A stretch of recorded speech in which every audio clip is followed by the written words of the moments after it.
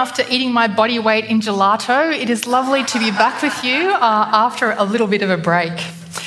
In 1674, a poet, a songwriter, a lyricist, a pastor and a theologian was born in the city of Southampton in the south of England. And while that was an awfully long time ago, I can guarantee you that this man's words have been on your lips. His name was Isaac Watts, and it was his insistence of capturing the riches of the Christian faith in the language of everyday people and imbuing it with extraordinary and passionate emotion that had him be called the father of English hymns. Isaac Watts was born to a non-conformist family. What that means is that his parents didn't conform to the legal requirements, to the worship practices and the doctrines of the state church at that time, which of course was the Church of England. They were dissenters and they insisted on a separation between church and state and religious freedom. His father had such incredibly strong non-conformist convictions that he actually went to jail. As a young boy, Isaac Watts showed himself to be both extremely talented and intelligent, particularly gifted in languages. He began learning Latin at the age of 4. At the age of 9, he progressed to Greek. At the age of 11, it was French, and at the age of 13, it's Hebrew. He wrote poetry, he composed rhymes, and he was frankly bored stiff by what passed for worship and singing in the church of his day. He complained so much about it that his father said to him, "Well, Isaac, it's time to put up or shut up. If you think you can do better, you should do better." At the time, there was a very influential book that was written by a man called Strickland Goff, which is a fabulous name, I think, and it concluded that the present decay that the dissenting church was seeing at that time, there was this precipitous decline in the numbers of people who were attending the dissenting church needed to be addressed. And so he wrote a book, and after analysing all of the evidence and all of the facts, his conclusion was the thing that was what was driving the dissenting church downward in attendance was the nature of its worship. Its worship needed to change. And so, as Isaac Watts was just approaching the end of his university studies, a pamphlet war broke out amongst the British Baptists. A pamphlet war is kind of like a social media, kerfuffle, but on paper. Each of the various factions wrote up their arguments, criticised people who hold alternative views on paper, and then they distributed those pamphlets. The fight was over this question of the effectiveness of worship in the church, and there were 3 camps. The first camp thought that there should be absolutely no singing of any kind at any time in church. The second camp adopted kind of the status quo position. They thought that the only things that should be sung in church were the words of David in the Psalms and the words of Jesus. The progressive position, the radical position, was that the church should sing Christian songs inspired by the scriptures and the life of faith. That was the radical position.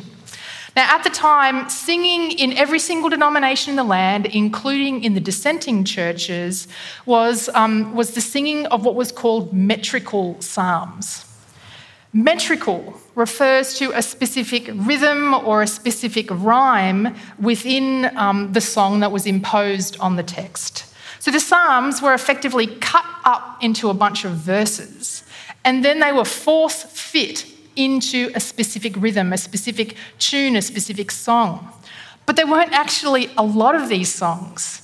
And so you had lots of psalms, 150, force-fit into a very small number of tunes that were sung over and over again with different words. And they literally sang the psalms in sequential order, Sunday after Sunday.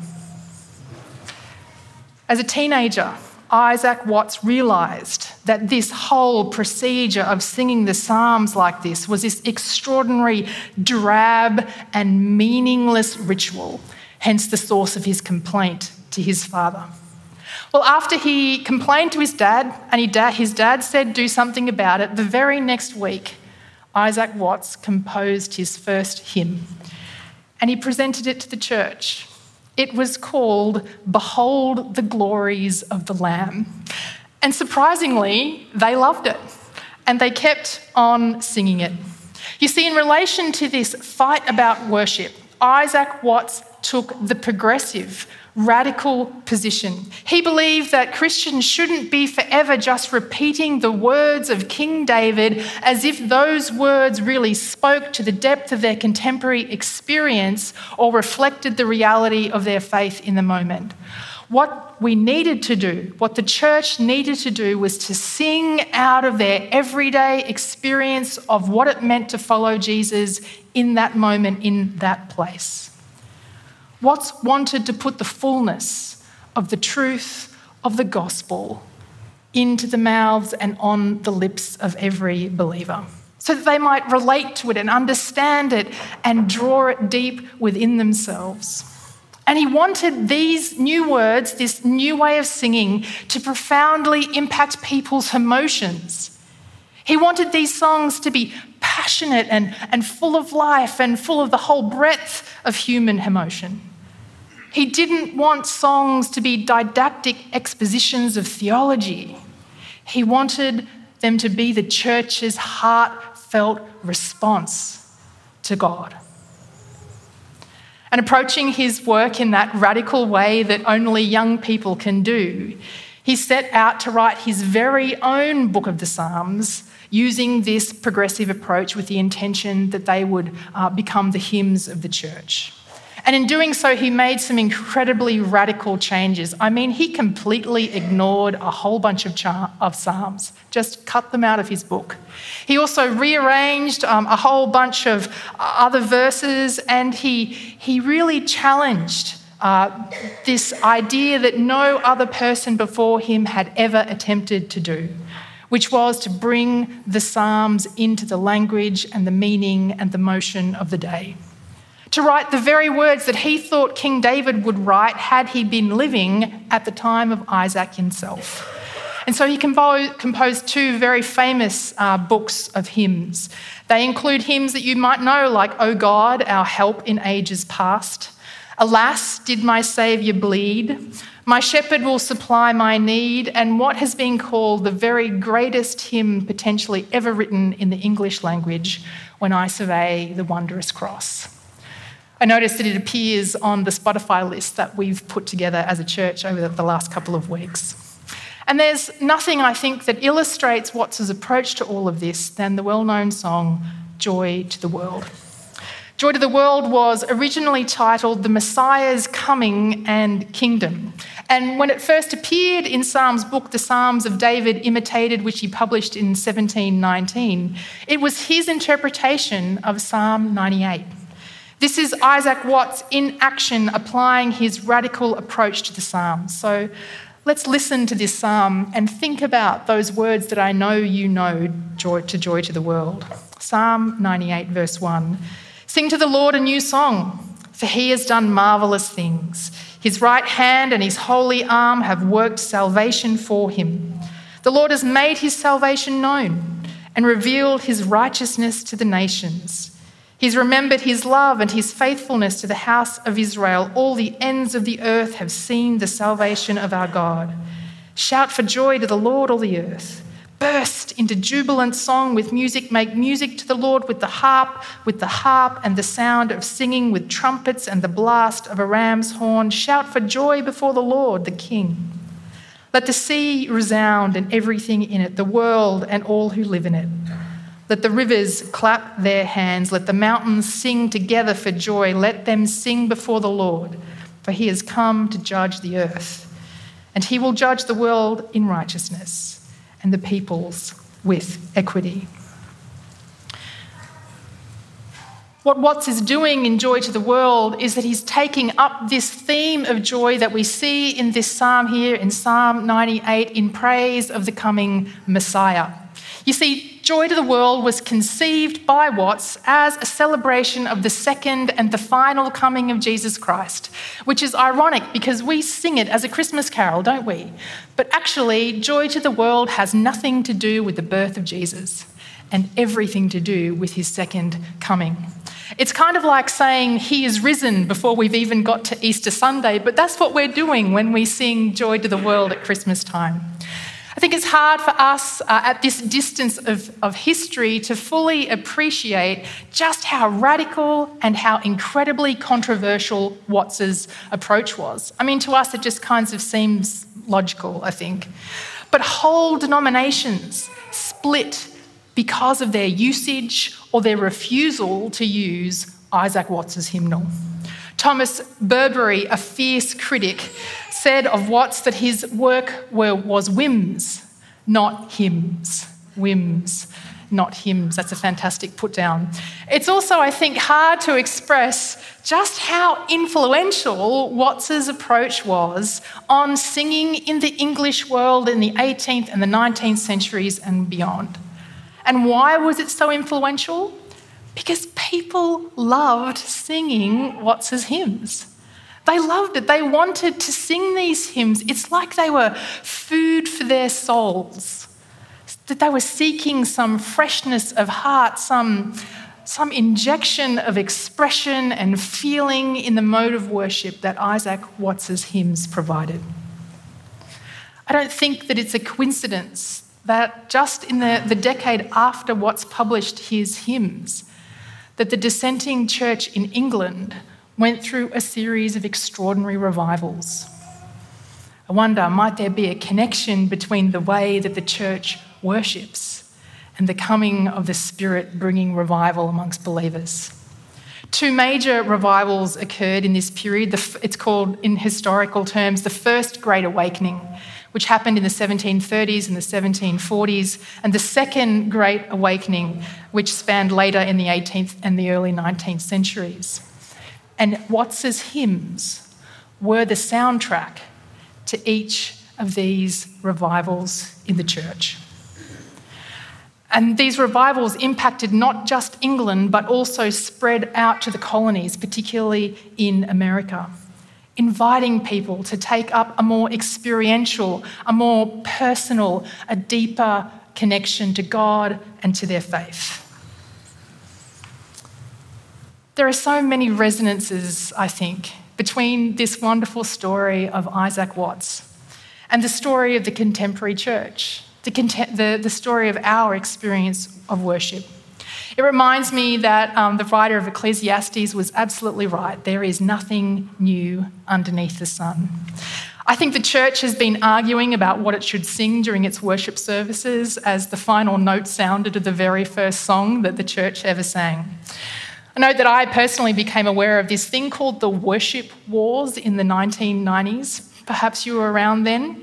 A time when Jeff Bullock, who was the worship pastor of a place called Hills Christian Life Centre, started putting out radical new songs like The Heavens Shall Declare and Have Faith in God and Refresh My Heart and You Rescued Me. If you don't know who Jeff Bullock is, perhaps you know one of his most famous songs, The Power of Your Love.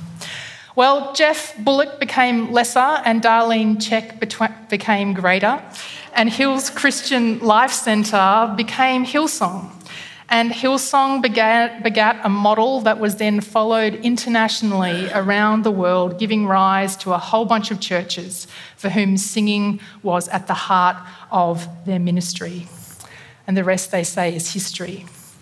Well, if you've ever stood next to me during worship and heard me sing, I think you'll be surprised to know that when I was a teenager, I used to stand in the front of my little local church and lead worship.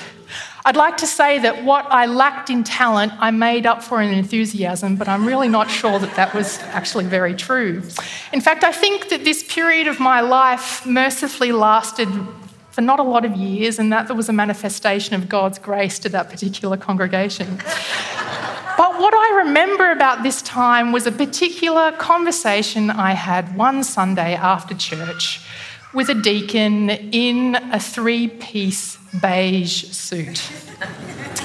He explained to me that on Sunday morning, Katrina, we only sang hymns from the blue hymnal, and on Sunday evenings we only sang songs from one of the 3 scripture in song booklets. Now, he emphatically explained that as a worship leader, the most important thing I needed to understand was this, that there was a difference between hymns, which were good, and choruses, which were tolerable, and Jesus is my boyfriend music, which was utterly intolerable, of the likes that Jeff Bullock sang. Now, I can't imagine what this particular deacon would have made of our singing today, but it strikes me today that within the story of Isaac Watts, as it rings in my ears, that the church really seems to be having the same arguments about worship for an extraordinarily long time. We seem to be arguing continually about how much we should value the language of faith of the saints that have gone before us, and how much we should emphasise and translate our singing into the language of today. You might call it the Shakespeare problem.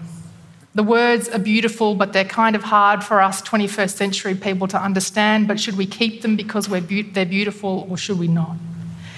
And we seem also to keep arguing about whether or not the songs of the church should express deep theological truths, deep theological ideas about God, or whether or not the songs should move our hearts towards God. This is an argument that pits reason against emotion. And I'm sure that most of us here this morning, I think, would reject both of those things as some kind of false dichotomy. Like, do we really need to choose between those two things? Can't we value the imagery in My Chains Are Gone in Amazing Grace, as well as the imagery of God being waymaker, promise keeper, miracle worker? Can't we do both? And can't our hearts be moved within us as we affirm the deep theological truths of the Christian faith? Shouldn't worship be an experience of wholeness, where our hearts and our minds, both deeply engaged, come together to worship our God? I've been reflecting this week on what the fruit of singing in church all of these years in my own life has been. And the best description that I can come up with this morning is that the experience of worship stretches me. It just stretches me. It stretches my mind because worship redefines my identity. In a world where I am told so many different stories about who I am and who I'm supposed to be and where I should get meaning and value in my life, worship redefines my identity and reminds me of who I truly am. I am a child of God. You are a child of God. Your life has been hidden in Christ. You are forgiven and set free. And worship repatterns my imagination. Inside of my head, where I dream a whole bunch of dreams and hope for a whole bunch of things to change, worship invites me to consider a realm of truth that is deeper than my life and wider than I could possibly know. It invites me to see behind and beyond the surface of things to a reality that is rock solid and eternal. To envision a future that, frankly, my mind could not come up with in and of its own accord. And worship stretches me emotionally because worship reorders my affections. In the hidden depths of my heart, where my affections and emotions become attached to things I really think will satisfy me, where they become seduced by things and people that I hope will give me the things that I need, or where in my heart I become deeply wounded, worship reorders my affections because it reminds me to whom I am grateful. and it reconnects me with the wellspring of life at the feet of Jesus Christ, where the things that really matter, the things that really, truly satisfy, become crystal clear. And worship stretches my actions in the world because it sends me out into the world and says to me, Katrina, you must love your neighbour and pray for those who you consider to be your enemies, and forgive just as you have been forgiven. You see, the truth is that I don't always enjoy worship because this stretching, this reorienting, actually sometimes it's uncomfortable and it's painful and I am resistant. Because when I come into the moment of worship in the depths of, let's just say, my grief, it is hard to raise my voice and sing of joy. But in that moment, that is, in fact, the thing that I most need. Worship, it keeps stretching me beyond how I come in to worship, beyond the things in my life that I think are important, beyond the world that I can see right before me. And I think that the teenager that was Isaac Watts understood this, that the worship of his day had become drab and formulaic and boring because it no longer stretched anyone in any direction. And he longed to bring the dynamic power of the Spirit into the life of the worship of the church. And this is a gift that reverberates even today down through the ages. And this is a gift that we have the opportunity to receive this morning. So as we land, I'd like to invite you to stand. Isaac Watts is here vicariously through that wonderful song that we enjoy so much at Christmas. Joy to the world.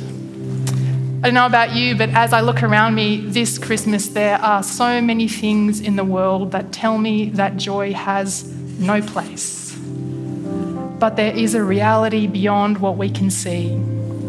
It is the depth of the joy that we will experience at that moment where all things will be made whole.